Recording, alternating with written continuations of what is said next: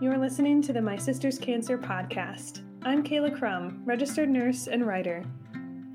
And I'm Ella Beckett, social worker and cancer survivor. We're sisters on a mission to care for the cancer community through the sharing of real-life stories, a sprinkle of sass, and lots of support. Join us in a new kind of pity party.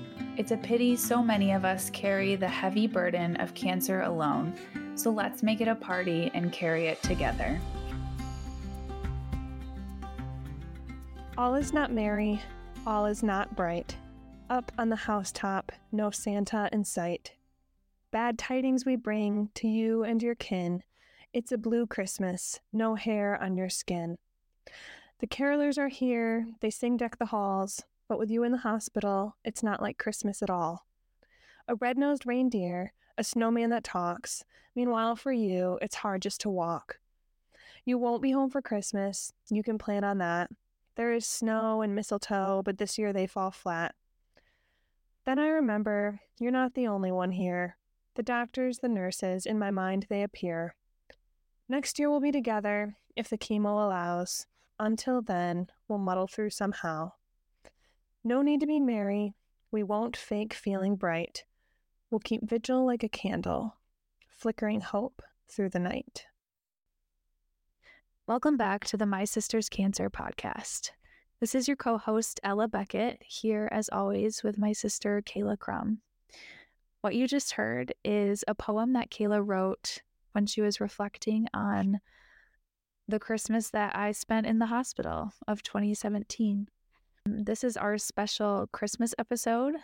Christmas can be a challenging thing when you are walking through something like cancer, especially if you have to spend it inpatient. So we wanted to just spend some time today reflecting on that, on our personal experience with that, but also just a broader experience of how the holidays are not always so holly and jolly.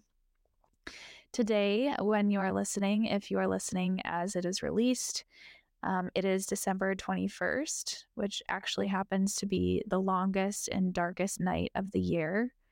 Kayla, you said your church is hosting a service to hold space for the sadness and hard stuff of the holidays. And I just think that's such a cool thing. I hadn't heard of that before.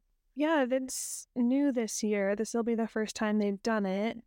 And I instantly loved the concept and wished it had been around back when you were going through cancer, because it definitely was a weird year when I was going to holiday parties and, people are wearing elf hats and antlers and drinking, and I knew you were in that little hospital room, doing nothing. So I think holding that complexity of the joy and the hardship is the goal of the service that my church is going to do. I guess as you're listening, I'm attending it, so we'll see. But I like the concept, and I think we need to carve out more spaces for this in our culture. I'm bringing this same idea to a writing group that I lead at my local Gilda's Club. We're going to journal this month about the good and the bad at Christmas time, or really any holiday, especially this time of year. There's so many to choose from. And looking at bad memories of the holidays and good memories, and trying to see both the darkness and the light in both, because I really think that, as we'll talk about in this episode, I have some little sparks of happy, unique memories from that year that you were in the hospital. And then there's years that are totally, quote, normal, and yet looking back, you're like, that wasn't all holly jolly, especially as you reflect on your childhood, and maybe you grow up and learn about family dynamics and whatever. So yeah, I just think that there's darkness and light in every holiday, and I love twinkle lights and leaning into the coziness of the season. But we wanted today to hold space for both the light and the dark. So to frame our experience for you, in 2017, Ella had her stem cell transplant, which was about a month inpatient at the hospital. It was supposed to happen in October. Her body didn't cooperate, so it got postponed to December, making it right over Christmas. And She was admitted, I want to say around like the 7th, somewhere in there, had her actual transplant on the 14th. And we know that date because we celebrate it now as her rebirth day, which we mentioned on our last episode. And then she engrafted actually on Christmas Eve. So engraftment means when your body sort of accepts the new cells and lets them start making copies of themselves, which is the whole point. So that was kind of a cool little Christmas gift for her to engraft on Christmas Eve.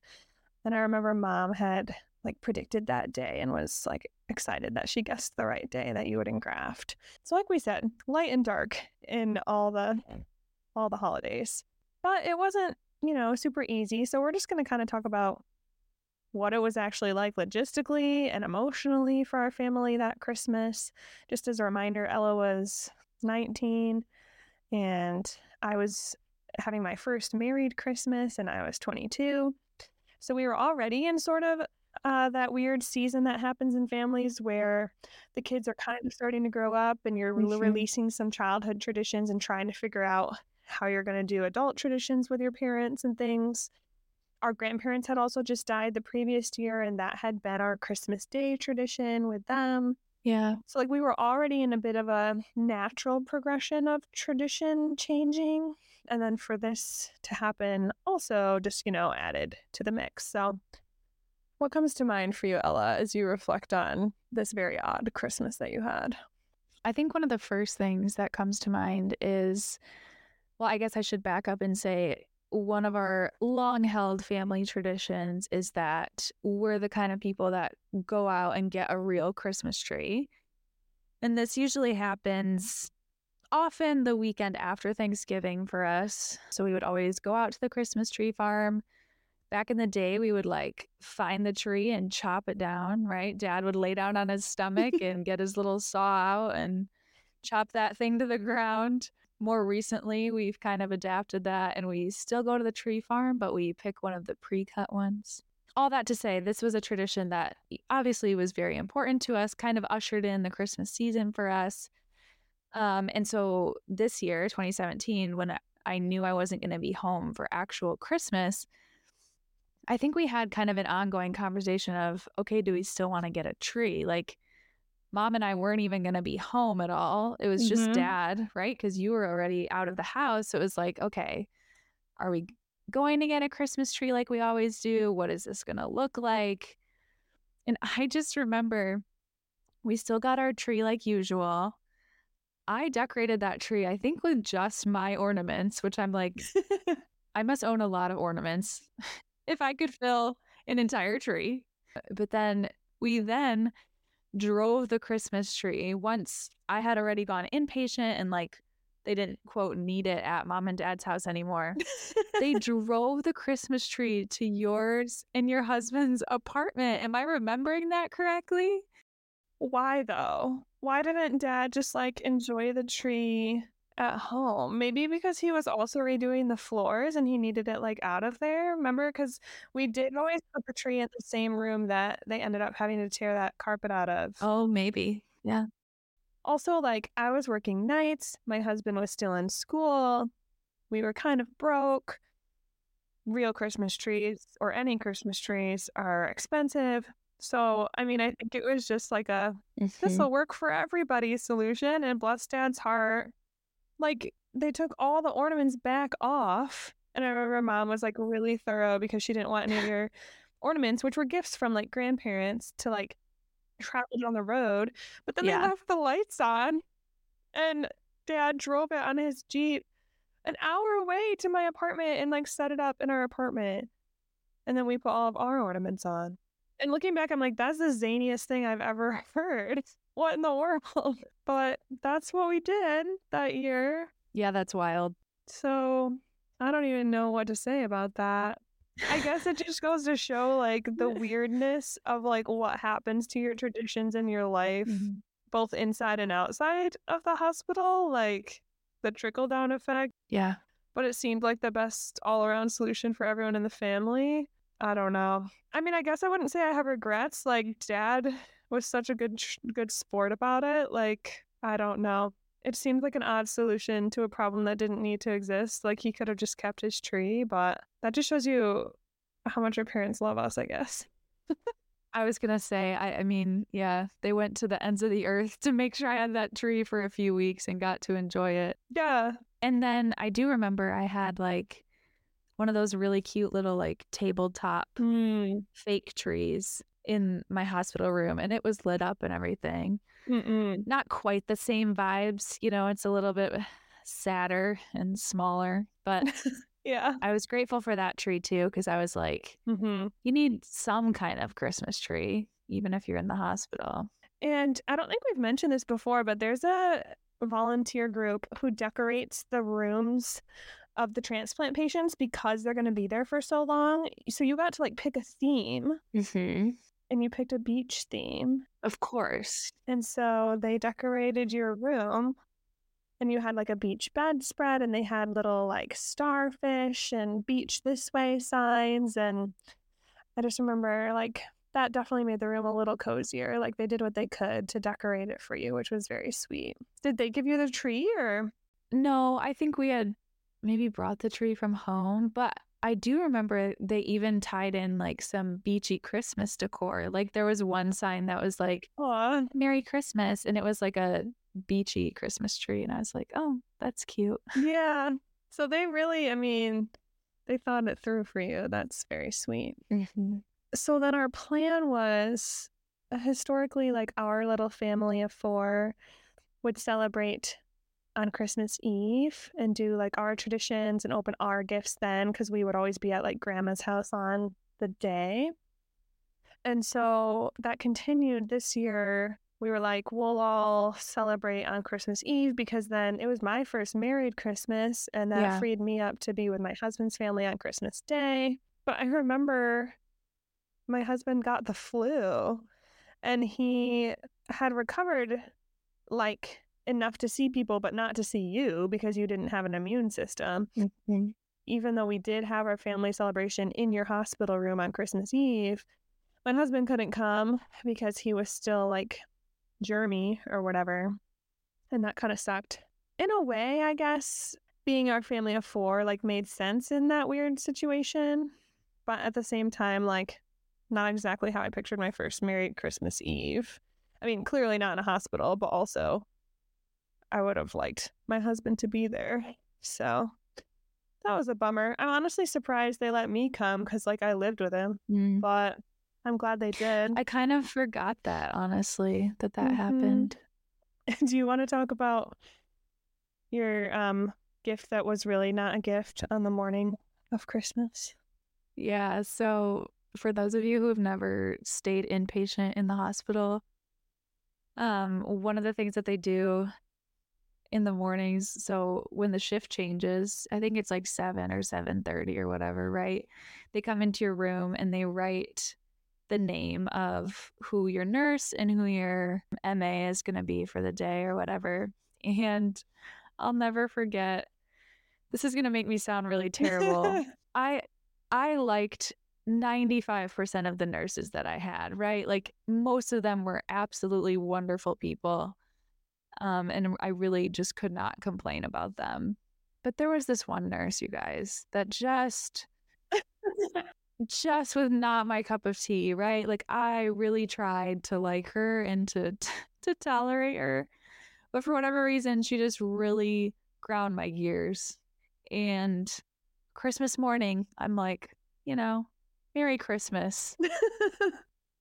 They walk in to write the nurses' names. Originally, they wrote someone else's name, and then I think it was switched or something. I just remember Christmas Day, I had my least favorite nurse, and I was not thrilled about that.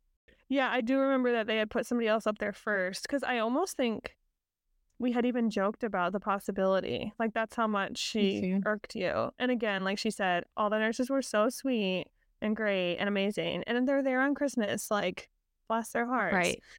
This nurse just didn't seem to have a ability to adjust her techniques for teenagers. So, like, she would talk to you like you were 4 or 5, which is just not what you want as a teenager or anyone who's not a 4 or 5-year-old. So that was really the fatal flaw, I would say, for her. You got somebody else written on your whiteboard, and then like something must have happened at the nurse's station where they had to switch assignments around, and lo and behold, you had your favorite nurse. Yeah. They were like, psych. Another thing I remember about Christmas in the hospital was there was a family who extremely generously donated gifts to all of us who were staying in the hospital. Now, I don't know if it was like all of the floors, right? Or if it was just the floor I was on or whatever.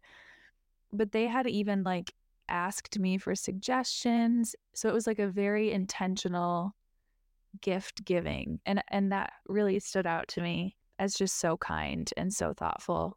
And I think it was a family that had been inpatient over Christmas one year for, I think it was even just like a routine surgery or something. They were so struck by their Christmas in the hospital that then they wanted to give back. And I just think that's so cool. I actually know another mom who her daughter spent, I want to say 1 or 2 Christmases in the hospital. And now every year she fundraises and gets a lot of Amazon wishlist gifts together and donates them to the hospital. And I just think that's really cool that people who have experienced it then turn around and give back to others who are experiencing it too. Yeah. I remember you got like kind of loaded up with gifts. Like, we're not talking like a Starbucks gift card. Like, I would say your gifts like were over $100 worth of nice stuff, like a nice fluffy robe and like, Yeah.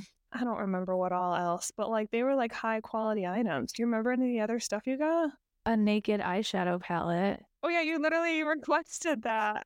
Which like I wasn't gonna go out and buy that for myself, but yeah, that's a brand name for those of you who don't know. Naked eyeshadow palette. That's like a nice eyeshadow palette. Yeah, like $45 or something crazy. So yeah, definitely that's like another positive memory of like how generous people can be. And I feel like I was there maybe when the child life specialist like helped coordinate that and like came around and asked you for suggestions. And I'm glad you were honest and like put real suggestions on there because apparently they had the means to fulfill it. So it's super cool. Yeah, that was really cool. I mentioned this earlier, but it was very weird for me to like do quote normal Christmas things and go to parties, like knowing that you were always in that room, not doing anything different from when I had last seen you. I mean, this was my first year actually combining holidays with my husband. And then like our extended family, you and me, still had their parties. It's not like all the parties were canceled because one person couldn't come. I mean, obviously they were all very kind about asking about you, and I think if it had been a couple of years in the future, we probably would have like made some sort of virtual accommodation for you. It just like wasn't as easy or big of a thing before COVID. Yeah, I remember being at our grandparents and just, again, they were so kind and everyone was so thoughtful about you. And yet, of course, we were still going to celebrate Christmas. And so like Dad and I and my husband were there. And I think specifically, it was easier for me to go to my husband's parties because they were sort of new to me. Yeah. But to be at our grandparents' house, our maternal grandparents had passed away, but we still had our paternal grandparents and celebrated with them every year. And that was a big Christmas tradition too.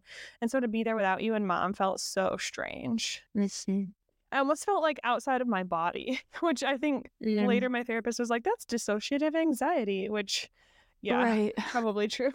You just feel so cut in half when somebody you love is stuck in a hospital for that long. So if that's you this season, just know that, like, I see that. Like, it's hard, obviously, to be the person in the hospital or their caregiver, but it's hard in a different way to be, like, doing your normal life and feeling like I had a string attached from me to you that, like, pulled at me no matter what I was doing.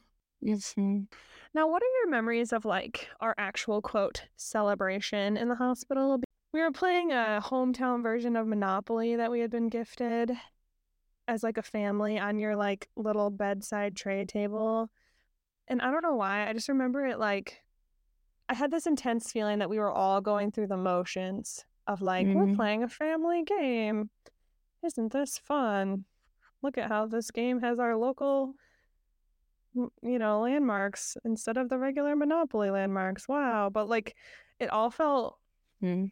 just, I hate to use the word fake because we're not fake with each other in our family, but something about it, again, just felt like discordant and like wrong. Maybe forced is the right word. Yeah, forced family. Yeah. I really, when you say what's your memory of our celebration, I don't really have clear memory. Like, I don't even remember what food we ate. Like, because I can't bring back if you guys could like bring a lot from home or if Yeah, what I did don't we eat? know. Maybe eating just wasn't a part of it. I don't know. I know we did some gifts and stuff, but it's just so hard and different, right? When it's like you're not at your home, you don't have the comforts and coziness and traditions just like available to you. So you just kind of have to make do. Mm-hmm. And I mean, I think in general, we're pretty good at kind of just making the best out of things, but it's not to say that it's not challenging. And yeah, I mean, I just think sometimes Christmas is kind of a bummer or it just looks different than you thought it was going to look. So I guess we wanted to hold space for that too.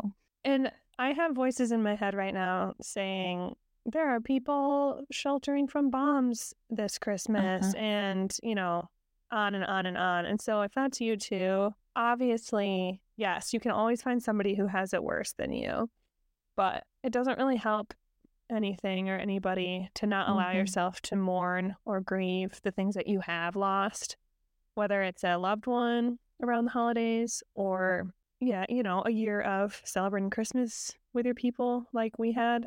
I think that we're best equipped to serve other people when we have dealt with our own feelings. So let Mm-hmm. yourself be sad if this year isn't your year and be mad or whatever you need to feel. Like stuffing your feelings doesn't help anybody. It just makes you less able to be a productive member of society. It's not to minimize all the other very painful Christmases that people experience around the world. It's just to say this is hard too. Mm-hmm. We've mentioned before on this podcast that we are Christians. This podcast has been pretty Christmas focused. It's not to say like other holidays can't be hard. Whatever your religious traditions are, whatever time of year they might fall, that's all valid. But for us, Christmas does have that added layer of the coming of Jesus as a baby. And I don't know if I was told or I somehow got the idea that Jesus was born to die. Isn't that great? Like, Mm-hmm. even around the Christmas season, we kind of make it about Easter. We're like, he Mm-hmm. came to save us from our sins. And like, that's all good and fine. But I think that Christmas should be about Christmas. And I'll link to Meredith Miller, who I really like. She's a children's pastor who recently wrote a book. But she talks about, yeah, like, let's focus on Christmas at Christmas, especially with our kids. And, Emmanuel, one of the names for God, means God with us. And the point of Christmas is that Jesus came to be with us in our hardship. So it's not that Christmas is quick, look away from your hard stuff and look at these twinkle lights and these presents and everything great. Hooray, hooray. Mm-hmm. It's, yes, you're right. It is so hard and it's so sad, and I'm coming to be with you in it. Mm-hmm. And I just think that it's kind of the whole posture we've been talking about through this whole podcast. People don't often want clear-cut distraction from their pain, unless they've asked for it directly, or avoidance of their pain. People want somebody to say like, wow, that sounds so hard. I'm here for you. I'll just sit with you. Like, just being present with people. And that's what Christmas is all about if you're a believer in Christ. Like, Mm-hmm. he came to be with us. And, you could get into whole theological debates about why doesn't he hurry up and fix everything? And that's a topic for a different podcast. But he does promise to be with us in it, even while Mm-hmm. it's not made perfect yet. So that's just the theme we wanted to end on. I think it wraps up the good and the bad and the parts we don't understand, why things had to happen a certain way and things like that. And all we have is each other. And, if you have faith, it's really just dwelling together and that's all we can do. So we hope that you all have the best Christmas available to you, whatever that looks like this year, and just know that we're holding space for all kinds of holidays, all kinds of feelings. We will be taking a break next week. So Thursday the 28th, there will not be a new episode of My Sister's Cancer, as we just take the week between Christmas and New Year's off to be with our families. And we hope that you get some of that rest and rejuvenation during this time too. And if not, we see that. And if you're a doctor or nurse, thank you, because we've been on the receiving end of that amazing care, and that doesn't stop for the holidays, and a variety of other jobs don't stop for the holidays. So we see that as well. Thanks as always for sharing your time with us, and we'll see you in 2024.